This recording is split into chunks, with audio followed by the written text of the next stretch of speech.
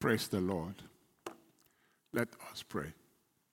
Our precious Father, we just want to thank you again for the privilege we have to gather this evening to study your word. We trust you, Lord, that you will teach us and that you will help us to understand what you are telling us tonight. In Jesus' name we pray. Amen. All right. I want to again remind us that our teachings is focused on the diversity of audience we have. It's not like when we were meeting in the church. Now people listen to us through so many platforms. And so we are going to be presenting our teachings in recognition of that. So there are things you've heard before, but by the love of Jesus, you should let somebody else hear it. There are things that ought to be repeated because of the kind of audience we are talking to now. This thing is going out through so many platforms. Just recently, somebody grabbed my hand. He said, I listen to you every Thursday. He said, on my phone, I have you on my speed dial. Like, you know. So I said, wow. So we need to also take that into consideration. So we're going to repeat things so that everybody will understand that. And if you've had it before, hear it again. So that's what I just want to make clear. So we are focusing on the role of the Holy Spirit in our spiritual growth. Part 4. Our text is John 6:63. The Spirit alone gives eternal life. Human effort accomplishes nothing. And the very words I have spoken to you are spirit and life. Now, by way of introduction, we cannot overemphasize the need to develop ourselves spiritually so that we improve on the percentage of our actions that are of the Spirit, so that more of what we do should be of the Spirit rather than of the flesh. It's something that is beneficial to you as an individual. Because now, if you engage your flesh and your flesh guides you, the Bible just told us that it accomplishes nothing. So what would be the benefit in engaging in something that will not accomplish anything for you? And that way you can lose very important things that impact your family, your lives, your job, your health, your finances, your relationship with God. I mean, something that does not profit you anything. So why should that be the guiding, dominant thing in anybody's life? Which means you will only produce things that will not profit you anything. So at the end of the day, you are the primary loser in this whole thing. So that's why it's important that we must develop ourselves spiritually, because the benefit accrues to us first, and then to people over whom God has given us the grace to bring influences. Now, the scripture also mentions the unprofitable works of darkness. Ephesians 5:11 talks of unprofitable works of darkness. Now, if something is unprofitable, so why should I really engage in it? That's another question. It says, and have no fellowship with the unfruitful, some translations say unprofitable, works of darkness, but to rather expose them. For it is shameful even to speak of those things which are done by them in secret. Now we all understand what the scripture is referring to. These things that are evil, that we're not proud of, things we can't even testify about. You know, the scripture is saying they are not fruitful, they're unprofitable. So why engage in them? They are not the things of the Spirit, obviously. They are the things of, it is of the Spirit, it's of the demonic world, it's not of the kingdom of God. God is light, so does not produce things of darkness. So, and again, the scripture encourages us to be adults in understanding. In 1 Corinthians 14:20, dear brothers and sisters, don't be childish in your understanding of these things. Don't be childish in your understanding of these things.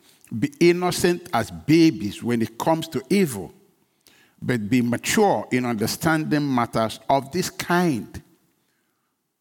We need to be mature in understanding matters of this kind. And so it's also in our own benefit to really mature, to really grow spiritually. It's not something you are doing for anybody. You're really doing it for yourself. It's just like physically, if you are not growing physically, you are the one to suffer the disadvantage, nobody else. Now, God says he's not going to put up with immaturity all the time. He's not going to put up with that. So that's another thing that should help us to really understand that we need to grow up spiritually. In Genesis 3:6-3, God says, then the Lord said, my spirit will not put up with humans for such a long time, for they are only mortal flesh. In the future, their normal lifespan will be no more than 120 years. He said, I'm not going to put up with their carnality, with their living in the flesh. I'm going to at a point allow them live the life they chose for themselves. So God is not going to hang on putting up with our immaturity forever. At a point, he will let us do what we choose to do, or what we choose to do. Now, this is an example in 2 Thessalonians 2:9. This man will come to do the work of Satan with counterfeit power and signs and miracles. Now, those of you who are crazy about miracles, you should be reading scriptures like this. Everything that is miraculous, supernatural is not God. You must convince yourself of this thing, because the scripture teaches that. Miracles don't always authenticate the truth. It is scriptures that authenticate the truth, primarily.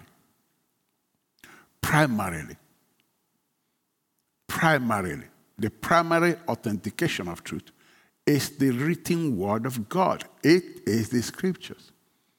If it's not scriptures, forget about the miracles. Even if somebody was raised from the dead. There are miracles that the Holy Spirit does, but he does it to confirm the truth. To confirm the truth, which the same scripture he wrote agrees with. So now I say, this man will come to do the work of Satan with counterfeit power and signs and miracles. He will use every kind of evil deception to see those he's fooling, to fool those on their way to destruction, because they refuse to love and accept the truth that will save them. They're not interested in knowing the truth. They just want power, want miracle. Verse 11. So God will cause them to be greatly deceived, and they will believe these lies. I told you the other time, there are people you just can't help because they sold themselves out to this junk. They just want to believe it because to them this is power, this is God. So it says, because they don't love the truth, God will just allow them to enjoy their choice. And deceit will be the portion that they will take. Now, this teaching, therefore, we can see how important this teaching is to us. And so last week, we started to look at Paul's frustration, his attempt to live a life he knew he should live, but he wasn't able to do that. And then, like we said last week, a lot of Christians are in this boat, struggling to get healing, struggling to get this, struggling to live right, struggling. Their prayer doesn't work, so many things not working, struggling and struggling. Because the spirit life is not just to live a life of Christ. It's not just to live in obedience, but to also live in power of Christ. To be an expression of the totality of Christ, who he is. To experience everything he died for you, to give you. To live by faith. To live in the realm where all things are possible. Not in the realm of the natural. It's the realm of the spirit. A higher order of life, the spirit life. So Paul was struggling. Paul was certainly struggling. And he lost this battle with his flesh completely. Now let's listen to him where we stopped last Thursday. Let's listen to Paul, Romans 7:21. I have discovered this principle of life, that when I want to do what is right, I inevitably do what is wrong. I love God's law with all my heart, but there is another power within me that is at war with my mind. This power makes me a slave to sin that is still within me. 24. Oh, what a miserable person I am. Who will free me from this life that is dominated by sin and death? Thank God, the answer is in Jesus Christ our Lord. So you can see how it is now. In my mind, I really want to obey God's law, but because of my sinful nature, I'm a slave to sin. Now, TPT put verse 25 like this. I give all my thanks to God, for his mighty power has finally provided a way out through our Lord Jesus Christ, the Anointed One. So if left to myself, the flesh is aligned with the law of sin. But now, my renewed mind is fixed on and submitted to God's righteous principles. Left to my own, I will lose this battle. But now my renewed mind is fixed on Christ, fixed on God's righteous principles, which is faith in Christ. Believe in the Lord Jesus Christ, and you are saved from all this. And so certainly at this stage of Paul's life, he was a spiritual baby, living only by his carnal impulses. He was not a spirit man, but a carnal man. Now, this is how the Bible describes such a Christian. And you want to listen, again, because this is what you want to grow out of. 1 Corinthians 3:1. However, brethren, I could not talk to you as to spiritual men, but as to unspiritual men of the flesh, in whom the carnal nature predominates. The carnal nature dominates that life. The flesh dominates that life, not the Holy Spirit, not the Spirit of Christ, not the new nature. As to mere infants now, in the new life in Christ, unable to talk yet, verse 2. I fed you with milk, not solid food, for you were not yet strong enough to be ready for it. But even yet, you are not strong enough to be ready for it. You are still unspiritual, having the nature of the flesh under the control of ordinary impulses. For as long as there are envying, jealousy, wranglings, factions among you, are you not unspiritual and of the flesh? And like we said on Thursday, you can add every other work of the flesh there. Anger tantrums, gossiping, you can add it all over the place. Greed, lying, pride, it's all there.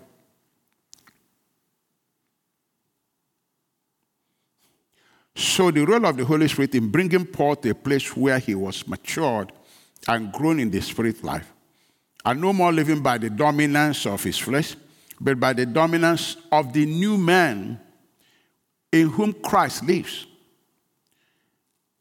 And now Christ has control of him through the work he does. And he even testifies, saying, now the love of God controls me. So it's no more his flesh that is controlling him, but the love of God. So the transition is what we want to look at, because we can learn something for our own transition too. Now, I want to say something here. Paul came to a point where the lordship of Jesus became dominant in his life, because the Spirit of Christ lives in his spirit. And when he subjected himself to the control of his spirit, he subjected himself to the control of the Spirit of Christ, who he described as the love of God that controls him now. Now, let me say something about the lordship of Jesus. Many times when we talk about the lordship of Jesus, we have this picture of a Lord sitting up there and then saying, you must do this, you must do that. That's the general picture. That's the picture I got growing up as a Christian. And so it didn't even give me the picture of somebody who loves me. Give me a picture of a judge, a harsh person. You know, if you make one mistake here, he won't hear your prayers again. If you come before him, you must count all your sins. You must name them one by one. You must name them. so he can now forgive you. Otherwise, he won't hear your prayer. That's the kind of thing that I was taught. That's what I was taught. So I didn't see him as somebody who loved me. I saw him as a fearful God. And they will teach us that God is consuming fire. That instilled fear in me. It instilled fear. It didn't build my relationship with him based on love. So the Lordship of Jesus, I think it's a little different. Well, what I think doesn't really matter. I believe it's a little different. What the Lordship of Jesus implies is that he wants you to surrender all to him so he can take control of your life. Like he put it himself. He said, "Come unto me, all you that are heavily laden. Give me your burden. Let me carry it and walk it out for you while you rest.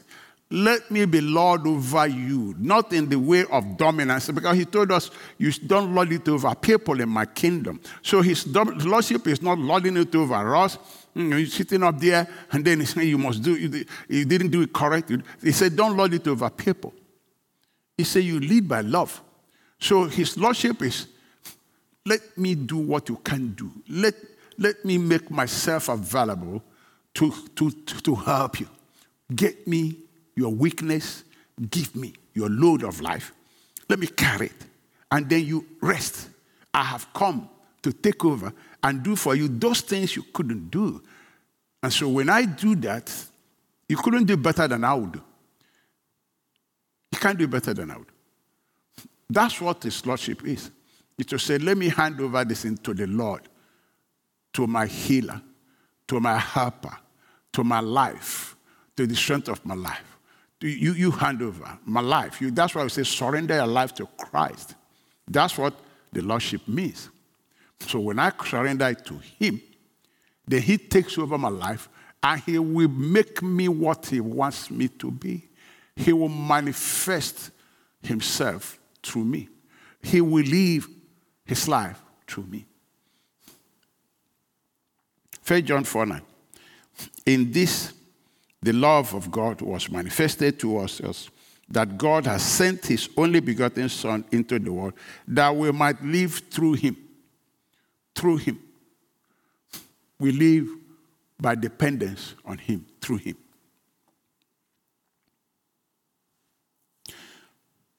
So now, haven't had this.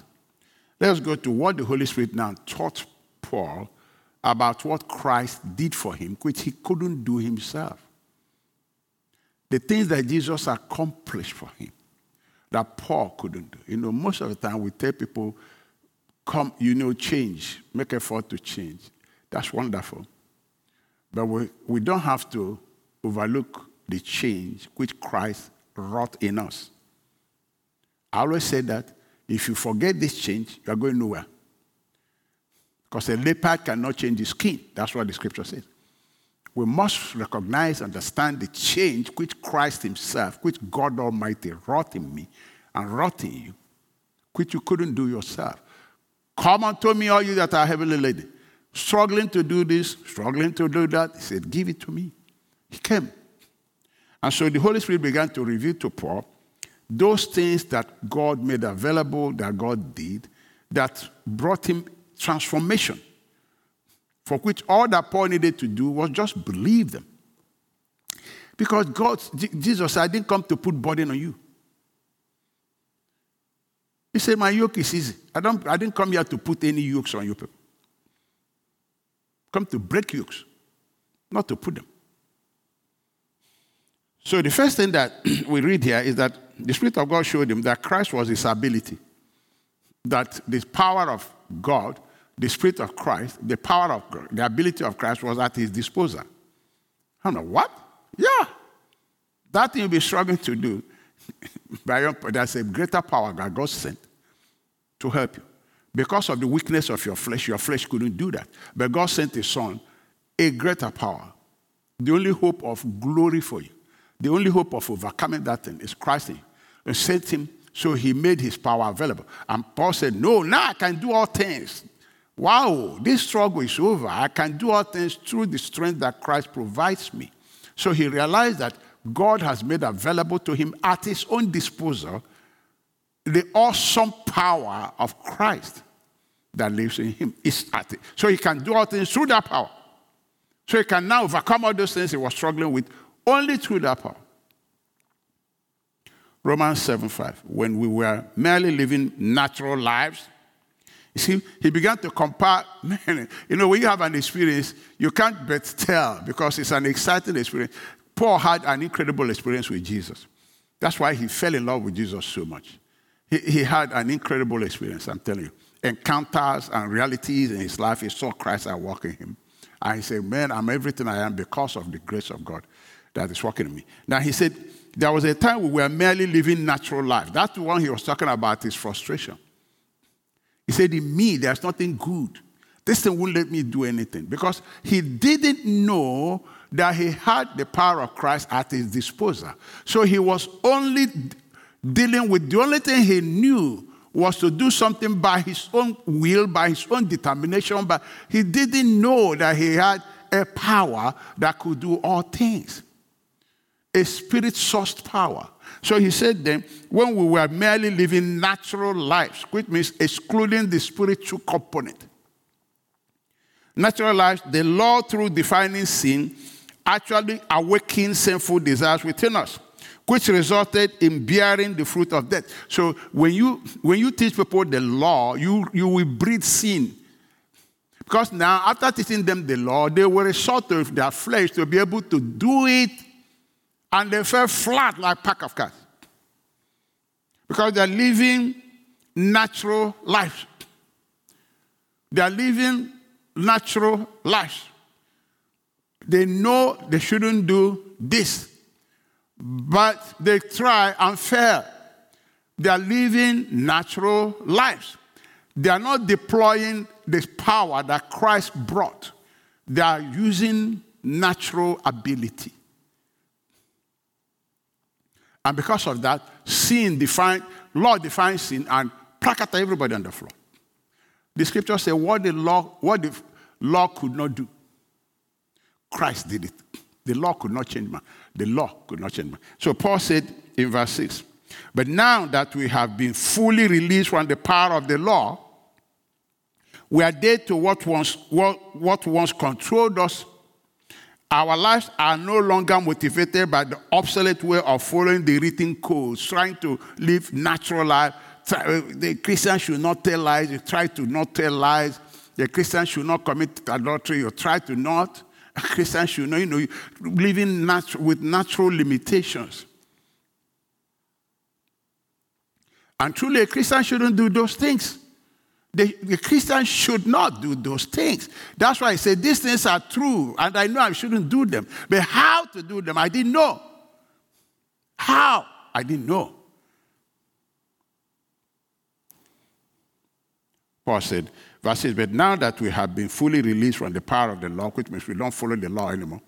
The law is not determining, it's not a determining factor in our lives. There is a different source of power. There's a different person greater than the law that has come into our lives, taking it over to guide us and to lead us. We really don't need the law no more. That's why when Christ came, the law came to an end. The law ended when Jesus came. The ministry of Moses ended when Jesus came. He brought grace and brought truth. So I came to bear witness to the truth. He preached the gospel.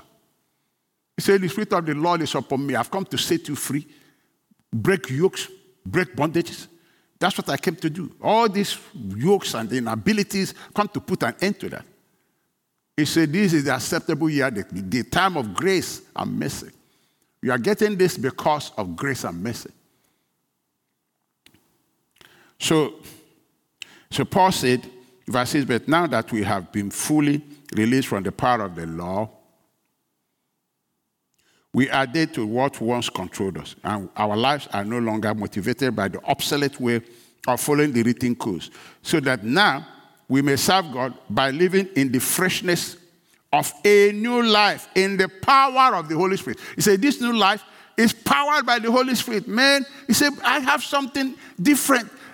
Not the natural, not the living natural thing, trying to obey this. No. He said, there's something new. I have a new life that Christ is in me, providing the power of his Spirit, this power can do anything. It can do anything. That's why I said, I now found out the secret of life. Whether I have something or don't have something, to be satisfied. Why? It's I can do all things through Christ. I can. It's not a question of when this thing was controlling me and I say, who can deliver me from this? No. I can do all things now. I can subject it. I can. Through Christ, I can do it. Through the power, he said, I knew life, the freshness. The freshness is, I'm no more struggling. I've entered the rest. There is a new life. I've entered Christ's rest. There's a new life in whom he lives, and the power is surging from him, and this power can do anything. The power is not of me. Power is of him. And then the Spirit told him, Paul, it's not only that you have the power of Christ at your disposal, but God created you, gave you a new fabric, a new spiritual fabric, Paul. You're not the Paul that you were when you were born from your parents. And Paul said, wow, really? Yes. Looking at yourself, Paul, inside of you is another Paul that has a new nature. It's like the nature of God. Paul, you have the nature of God. Really? Yeah. Jesus called it being born again. Born of the Spirit. You came from the Spirit. You are sourced from God now. You came naturally from parents. God created you through your parents, but this one, God created you through his Spirit. Directly from him. With no intermediary. Directly from him. Through Christ. Ephesians 2:10. For we are God's masterpiece. Brethren, this will blow your mind. When you wake up and say, whoa, I'm God's masterpiece. Which means I am the handwork God made. A masterpiece. He has created us anew in Christ Jesus. So we can now, you see, what we couldn't do. But now we are created and now we're able to do them.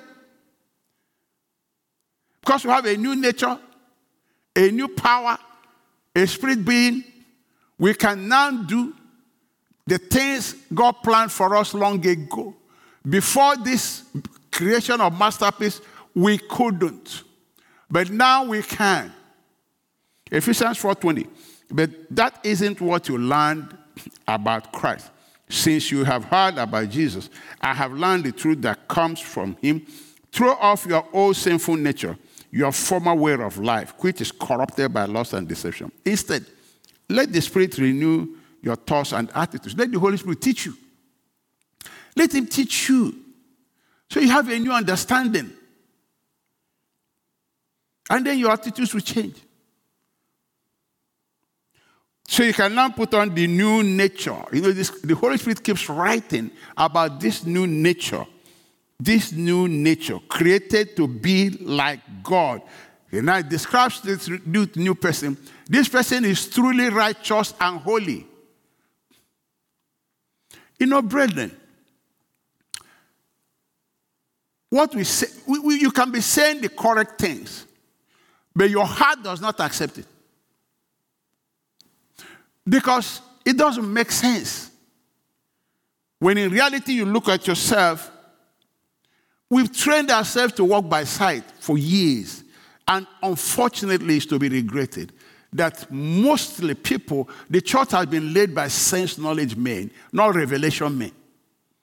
So most people are tied up to walking by sight, walking by laws, following Moses. So when you bring up this revelation that the Holy Spirit is giving to us, they kind of shrink from it. It's unfortunate, though. But this is the truth. If you know, it will set you free. You stop struggling. And you find sometimes we weave, sometimes we hear it, we say, yeah. And when we're talking about we weave between this and that, we talk this, then before long we mix it up with the natural life again. We mix because we are confused. Yeah, that's true. Yeah, that's true.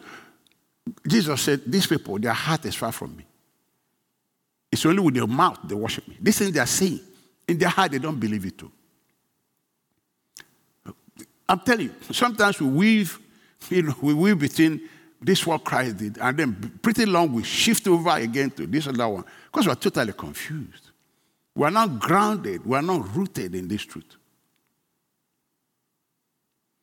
I hear some people say, Pastor, I've been healed. And then in the conversation, they say, he will heal me. I've been healed, he will heal me. You're wondering, which one is his testimony here? And then with this kind of testimony, nothing will happen. Because it's neither here or there. It's vacillating between two opinions. Pastor, God healed me. I really have faith, I just thank God. I'm really believing that it will happen. Look at that. Pastor, I believe God healed me. Pastor, I'm believing it will happen. Where are you standing? Confusion. Because we have not learned the principles of faith thoroughly. And when these things are being taught, we don't even give it attention. And yet, this is the way you have victory. Consistency of testimony.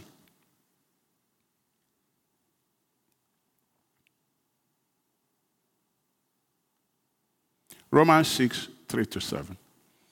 Oh, have you forgotten that when you were joined with Christ Jesus in baptism, we joined him in his death? For we died and were buried with Christ by baptism. See what the Holy Spirit is teaching the church. And just as Christ was raised from the dead by the glorious power of the Father, now we also may live new lives. We live new lives. New lives. You didn't have it before. He created you new. Being born again should not be a Pentecostal jargon. It should be a reality which we live by daily. You should go to God and say, Lord, reveal to me who I am. This being born again, what is it? It's not just a prayer. I'm born. Some are born wuru, some born. Me, I'm born. Are you born? Yes, I'm born. What is being born again? I'm born again, shall. I'm born. I'm born.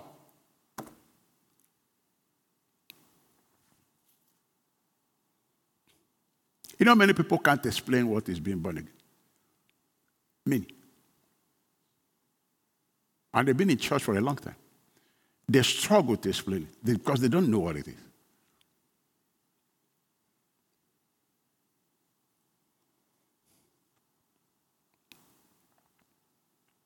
Since we have been united with him in his death, we will also be raised to life as he was. We know that, this is what we know. Have you known this now? Paul said we know this, we come to know this. The Spirit of God taught us this. We know that our old sinful selves were crucified with Christ so that sin might lose its power in our lives. Do you know this? Have you come to realize this? Why should I preach sin when it's been crucified? If I'm preaching sin, I'm ignorant of this. If I'm preaching sin, it's because I think that sin is still alive. So much alive.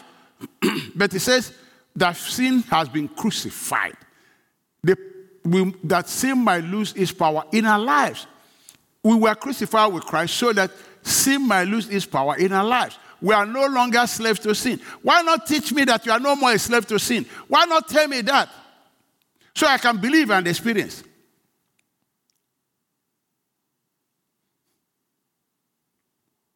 The next verse. So when we died with Christ, we were set free from the power of sin. That's what the Holy Spirit is revealing to Paul. You've been set free from this thing you are struggling with and saying, who will deliver me? No, you've been delivered longest time. Christ accomplished this deliverance for you. Don't say, who will deliver me from this body of sin? No, Christ already did it. You are born again. Your new nature doesn't have the nature of sin, does not respond to sin. Verse 8. Okay, verse 10. Let's go to verse 10. When he died once to break the power of sin. But now that he lives for the glory of God. Verse 11. Verse 11. So you also should consider yourselves to be dead to the power of sin. That you are not you know what dead means? You are unresponsive to the power of sin. And alive, you are alive to God through Christ Jesus. through your union with him, through the new life you have. Through the new life you have. Verse 12. Verse 12. Do not let sin control the way you live now, because you have the power to say no. You have the power to say no. You can't like Paul say, who will deliver me from this? That's nothing like that. You have the power to say no. Because the power of Christ has been made available to you, given at your disposal. You have a new nature that doesn't yield to discipline. So you have the power to say no. Do not give in to sinful desires. You can't do this. Because you can do all things through that power that Christ has given us. But you know, Paul didn't know all these things before. So in 2 Corinthians 5:14, either way, Christ's love controls us now. See what he's saying in the New Testament? Since we believe that Christ died for all, that's what he wrote to the Romans, that Christ died for all. We also believe that we have all died to our old life. He died for everyone so that those who receive his new life, talking about being born again, new life, new life, new life. We no longer live for themselves. Instead, they will live for Christ. Because this new life is not selfish. Who died and was raised for them. So we have stopped evaluating others from human point of view. When I was living in this human point of view, in this natural life, sin controlled me. Because I was ignorant of what Christ has done, of the freedom I have, of the power available to me, of the new nature I have. It was just by mouth. Mouth. But our heart is rejecting it.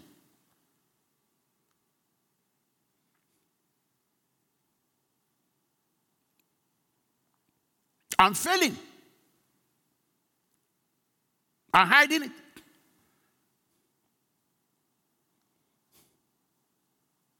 Read about the old church. They accepted this. And the Bible said they moved in the power of the Spirit, in comfort of the Spirit. They were united. People would sell their things and bring for another brother to eat. It was nothing to them. The love of God united them. When they prayed, the whole place shook up.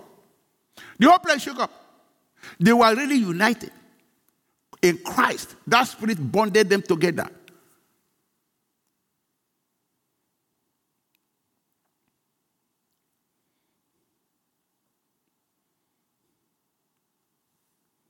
At one time, I'm not done with that verse.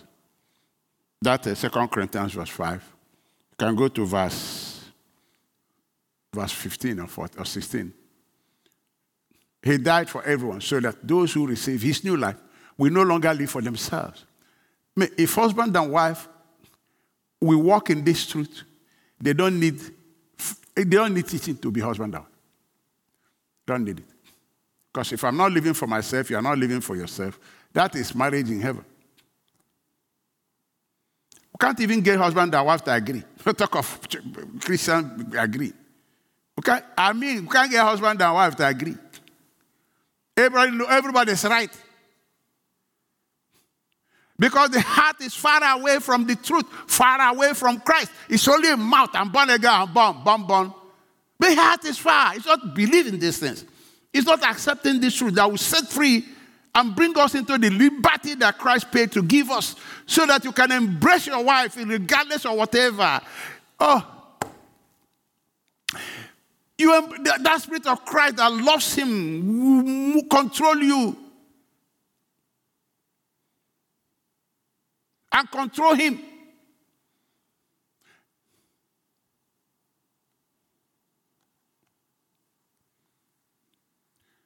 He died for everyone so that those who receive his new life will no longer live for themselves. So why husband and wife quarreling? Because they're living for themselves. That's why. They have not accepted this truth. They have not. Their heart is far away from God. Far away. Oh, so far. What they've accepted is values that God has nothing to do with. What their friends are telling them, their cultures are telling them, the television is telling them, that's what they've accepted. Continue, I'm not done. Bring it up.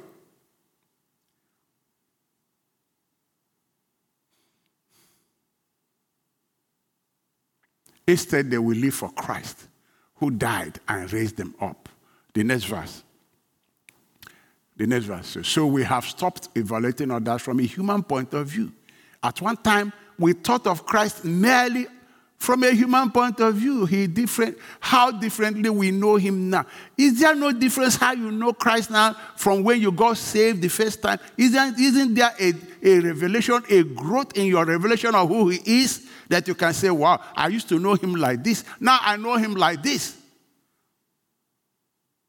How differently we know him now. Continue.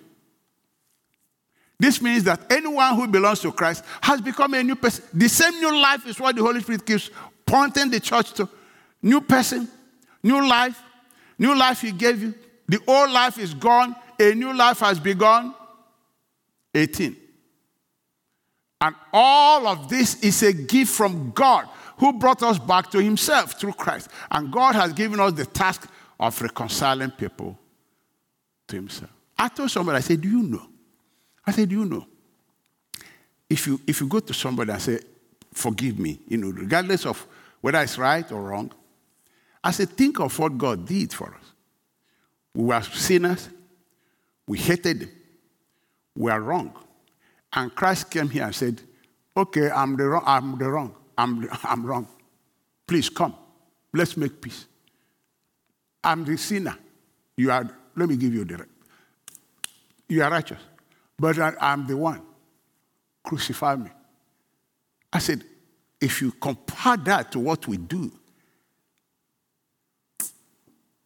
we find it difficult to forgive people. But God himself came down here and said, I am the sinner. Come and be reconciled to me. Let me die for you. Let me die for you. Please come. Let's reconcile. On my own account. Okay, who is right or wrong? I'm wrong. Come. I come. I'm wrong. And I'll take the punishment for you. May God open our eyes. May God open our eyes. May God open our eyes. May God open our eyes to know Christ. And all this religious junk will go away.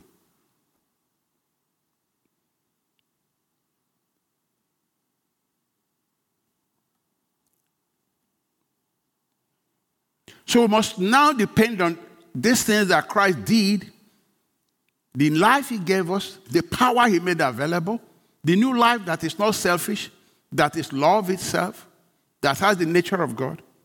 We must have to depend on that. Philippians 3:2. Watch out for those dogs, those people who do evil, those mutilators who say you must be circumcised to be saved. For we who worship by the Spirit of God are the ones who are truly circumcised. We rely on what Jesus had done for us. We put no confidence in human effort. Of course, Paul knows what he's talking about. He used to. He got frustrated. When he relied on Christ, the love of Christ began to control him. He said, we don't put confidence in human effort. We tried that, it failed. We were in bondage, but we found the truth. It set us free. We rely. Now I'm a new creature. He said, believe that sin is no more your master. What Christ has done, shatter the power of sin over us. Those who live under the message of grace, the truth of grace, the Bible says sin will not dominate you anymore because you have the power of Christ in you. You have a nature that does not respond to that. Our boast, therefore, and confidence should be in the Lord Jesus Christ. Galatians 6:14. As for me, may I never boast about anything except the cross of our Lord Jesus Christ. Because of that cross, my interest in this world has been crucified. Because of the cross. Because of that cross. Because of the cross, brethren. Because of what Jesus did. He gave me a new life. I died with him, rose with him in a new life that has no interest in this world. He said, this new life does not respond, is dead to sin, dead to the world. Because of that cross, my interest in this world has been crucified, and the world's interest in me has also died. We parted ways, because I have a new nature, completely new nature. It doesn't matter whether we have been circumcised or not. What counts is whether we have been transformed into a new creation. Not the 10 laws of Moses, transferred into this new life. Is it dominating you? Is this new creation real? Is it dominating your life? Or is the flesh dominating you?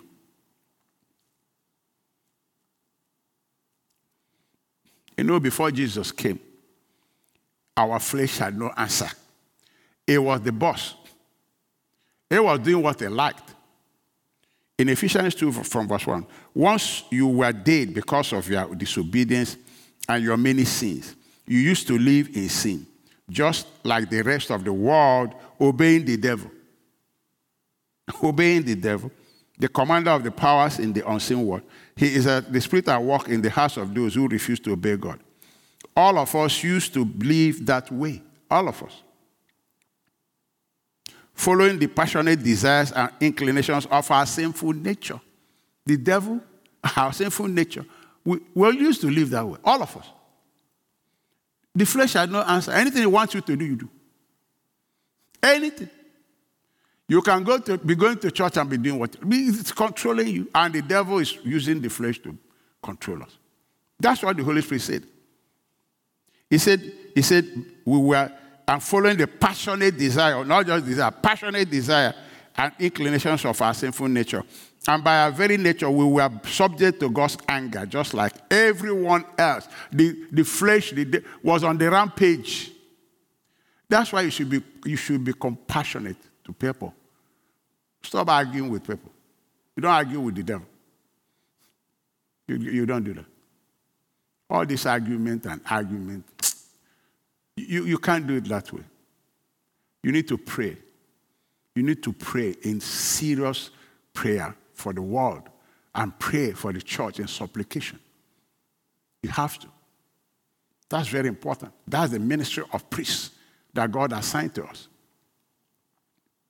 And then because of this nature, Romans 6:20, for when you were the servants of sin, you were free from righteousness. God said, you are free from doing righteousness. I didn't expect you to do any righteousness.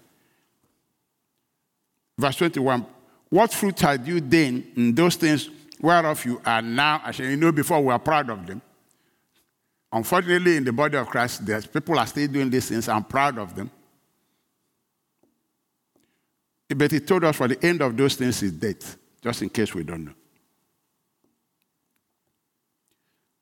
That verse 20, New Living Translation says, when you were slaves to sin, you were free from the obligation to do right. God said, you are not expecting you to do anything right. You see, this is the people God gave the law. He knows they won't keep it. He knows we won't keep it. He gave us the law to expose our sinful nature. He said, I'm not expecting you to do right. He said, because you know, how can a leper change the skin? You people that are accustomed to doing evil. You've fallen from grace, dead in sin and trespasses. But he gave us 10 commandments. We couldn't keep it.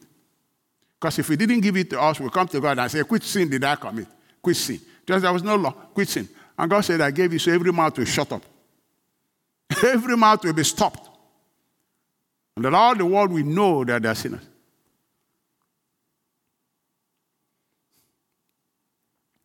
But the good news is Christ came, set us free, and gave us a new life, gave us his spirit to live in us, gave us the power to live the life that God planned for us, gave us the nature that lives that kind of life. Romans 6:18. Now, you are free from your slavery to sin. I feel like shouting, praise the Lord here. And you have become slave to righteousness. Sure, our new nature is separated from the world, is now a slave to God, because the Spirit of Christ lives in us. Verse 22. But now you are free from the power of sin. I have become slaves of God. Twice the Spirit of God wrote this thing. Now you do those things that lead to holiness and result in eternal life. That's who we are now. That's what we should be believing.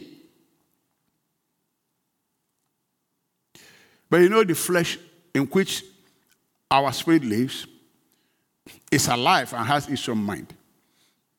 It's alive and has its own mind. And so the Bible calls it a house. 2 Corinthians 5:1. For we know that if our earthly house of this tabernacle were dissolved, this flesh is called it the earthly house of this tabernacle. It's not a spiritual being. It's earthly house. If it is, we have a building of God, and house not made of hands, eternal in the heavens. So this body is earthly. So it has its own nature and its own mind. What God delivered us from is our spiritual inner nature that was sinful. But this one was made it's from here, from sand. It's from this earth. It didn't come from heaven. It's from this earth. So it has this sinful nature. Now, and so we must learn to also control it. If we have to grow spiritually, we need to learn to control this outer body. It's very much alive. It has its own desire. It has its own mind. And it wants to express itself. Now, our lives, as we live it, is like a car. So we need to constantly course correct ourselves. Because the flesh wants to push me this direction. And the scripture said, I can now say no to it. Before Christ came, it was rampaging, doing everything. But now I can control it and say, I'm not doing that. Because now I'm the master. He's not the master. Because I reign on earth. Before Christ came, he was doing everything with the devils, but now no more. The devil is under my feet, and the power of Christ is given to me. I can say, no, you're not doing that. So the scripture says, we must learn to control our flesh. Romans 6:19. Because of the weakness of your human nature, I am using the illustration of slavery to help you understand all this. Previously, you let yourself be slave to impurity and lawlessness. Previously. Which led ever deeper into sin. But now, you must give yourself to be slave to righteous living, so that you will become holy. He said, previously, sin used to control you. God didn't even expect you to do good. But now, he's giving you his nature, ability, giving you all you need. He said, now, God expects you to now follow Christ. Live the life that he suffered to give you. Verse 13. Do not let any part of your body become an instrument of evil to serve sin. Instead, give yourself completely to God. For you were dead, but you now have a new life. Keep talking about this new life we have. So you use your whole body as an instrument to do what is right for the glory of God. Sin is no longer your master. For you no longer live under the requirements of the law. Instead, you live under the freedom of God's grace. You live in Christ. The Son has set you free. When we were under the law, Christ hadn't come. We were slaves to sin, but no more. Now we've been set free. That's what the Holy Spirit is teaching us. 1 Corinthians 9:27. Paul said, I discipline my body like an athlete, training it to do what it should. Otherwise, I fear that after preaching to others, I myself might be disqualified. Why is Paul talking like this? Brethren, listen to me. The flesh is dangerous. Oh, we talk about Satan. You don't know what I'm talking about. The flesh is extremely toxic and dangerous. Look at what the scripture says about the flesh. The tongue. James 3:6. And the tongue is a fire. It can be compared to the sun, sum total of wickedness. It can be compared to the sum total of wickedness. And it's the most dangerous part of human body. The tongue alone. Very dangerous. He says the most dangerous part of human body. The tongue can destroy your life. The tongue can make you sick. The tongue can destroy your family, destroy your marriage, destroy your career, ruin you, kill you, make you commit suicide. This tongue. The flesh is very, very dangerous. Church, you must know this and run away from control of the flesh.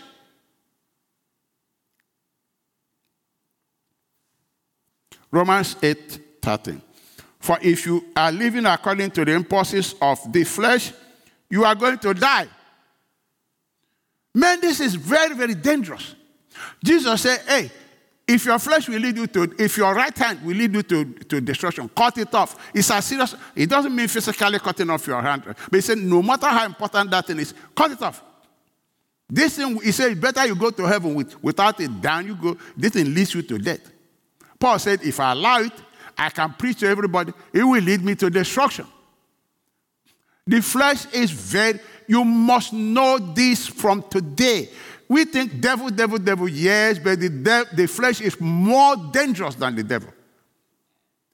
Because the flesh opens the door to the devil. The flesh and the devil walk hand in hand. He said, if you follow the flesh, you shall surely die. The Spirit of God says, your tongue is the most dangerous part of you.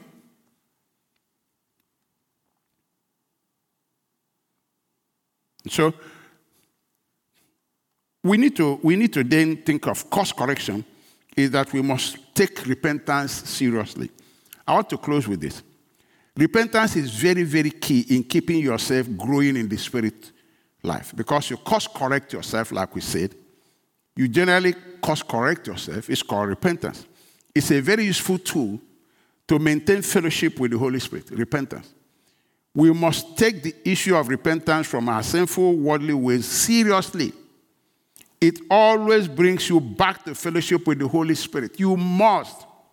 If you do not, you will develop hardened heart that is resistant to the truth. You will perpetuate yourself in what you are doing. And you continue to resist God, thinking you are doing the right thing.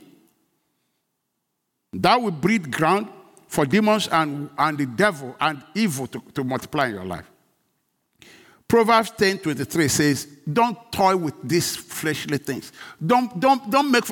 Even on television, all these things. Look at Romans 10:23. To do evil is like sport to a fool. How can evil entertain you, Christian? There's nothing, most things we watch today, you must see something demonic and evil there. Even advertisements. How can you sit down and let it entertain you? You call it sport? The Bible says, to do evil is like a sport to a fool, but a man of understanding has wisdom.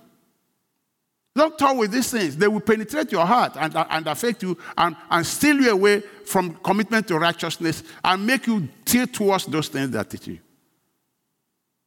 They create images in you. And these things happen subtly. Genuine repentance is not a casual thing, church. It must come from the heart. Genuine repentance is not a casual thing. It's not a casual thing. The Bible doesn't teach that. 2 Corinthians 17. For the kind of sorrow God wants. There's sorrow God wants when you do something wrong. There's sorrow. You see, this taking this sport doesn't mean much. Are you kidding me? This thing kills. Are you joking? It took God's Son to take us away from it. For the kind of sorrow God wants us to experience leads us away from sin. There's sorrow and abhorring something that makes you go away from it. There is expression of real sorrow that makes you stop that thing. But you think it's sport? You think it doesn't matter because Jesus died? Am I reading New Testament or Old Testament here?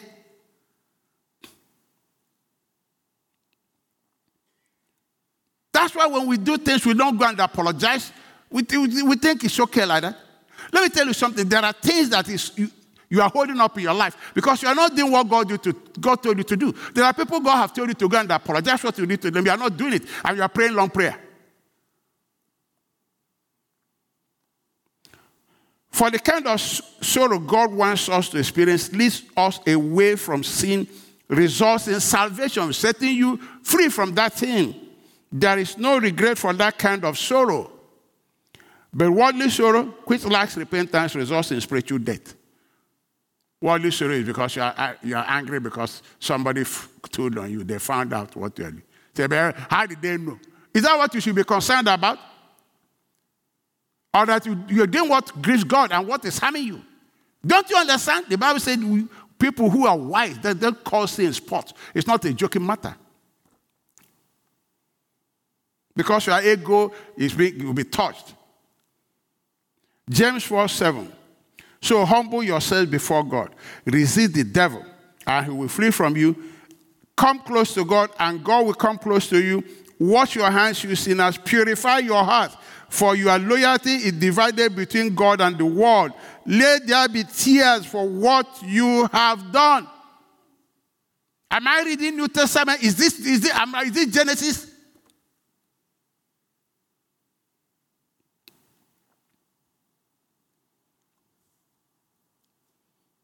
Let there be, read again.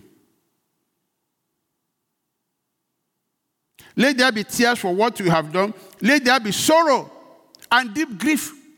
Repentance is not casual. Deep grief. Let there be sadness instead of laughter, making it think it's a joke. And gloom instead of joy. Humble yourself before the Lord. He will lift you up in honor. God looks at our heart. God looks at our heart. Then finally, we need to maintain a good conscience. A good conscience. 1 Timothy 1:19. Cling to your faith in Christ. Keep your conscience clear. For some people have deliberately violated their consciences. As a result, their faith has been shipwrecked. Your conscience is telling you what you are doing is wrong. You violate it. You'll be resisting it. At a point, it becomes dead. It says you will wreck your faith. 2 Timothy 1:3. Timothy, I thank God for you. The God I serve with a clear conscience, just as my ancestors did. Night and day, I constantly remember in my prayer. Paul said, I serve God with a clear conscience. 1 Peter 3:16. But do this in a gentle and respectful way. Keep your conscience clear. Keep your conscience clear. Let us pray. Precious Father, we just want to thank you again for what you are teaching us here. These things impair our fellowship with God. And so we can't hear you. We get confused. We really get confused because we're allowing the works of darkness to encompass us. But you are telling us that we can get away from these things. Come out from among them and be separate. You are teaching us very serious stuff here. That if we want you to lift us up in honor, we must see evil for what it is. The thing that grieves the Spirit of God must also grieve us. The thing that grieves God must grieve us. If it doesn't grieve us, we're not serious. The thing that grieves God, brings God grief, must grieve us too. Otherwise, we are not in sync with that same Spirit. Our heart is being stolen gradually. To call evil spot. Father, I pray that you'll help us as we believe the gospel. So we deploy the power it provides to say no to these things that are destructive, that hamper our relationship with you. Many people, they don't know what, they can't hear you. They're confused. But the steps of a good man is always ordered by you. All these things that trip us off, you warned us that they trip us off. They affect us. I pray that you help us to understand these things. In Jesus' name we pray. Amen.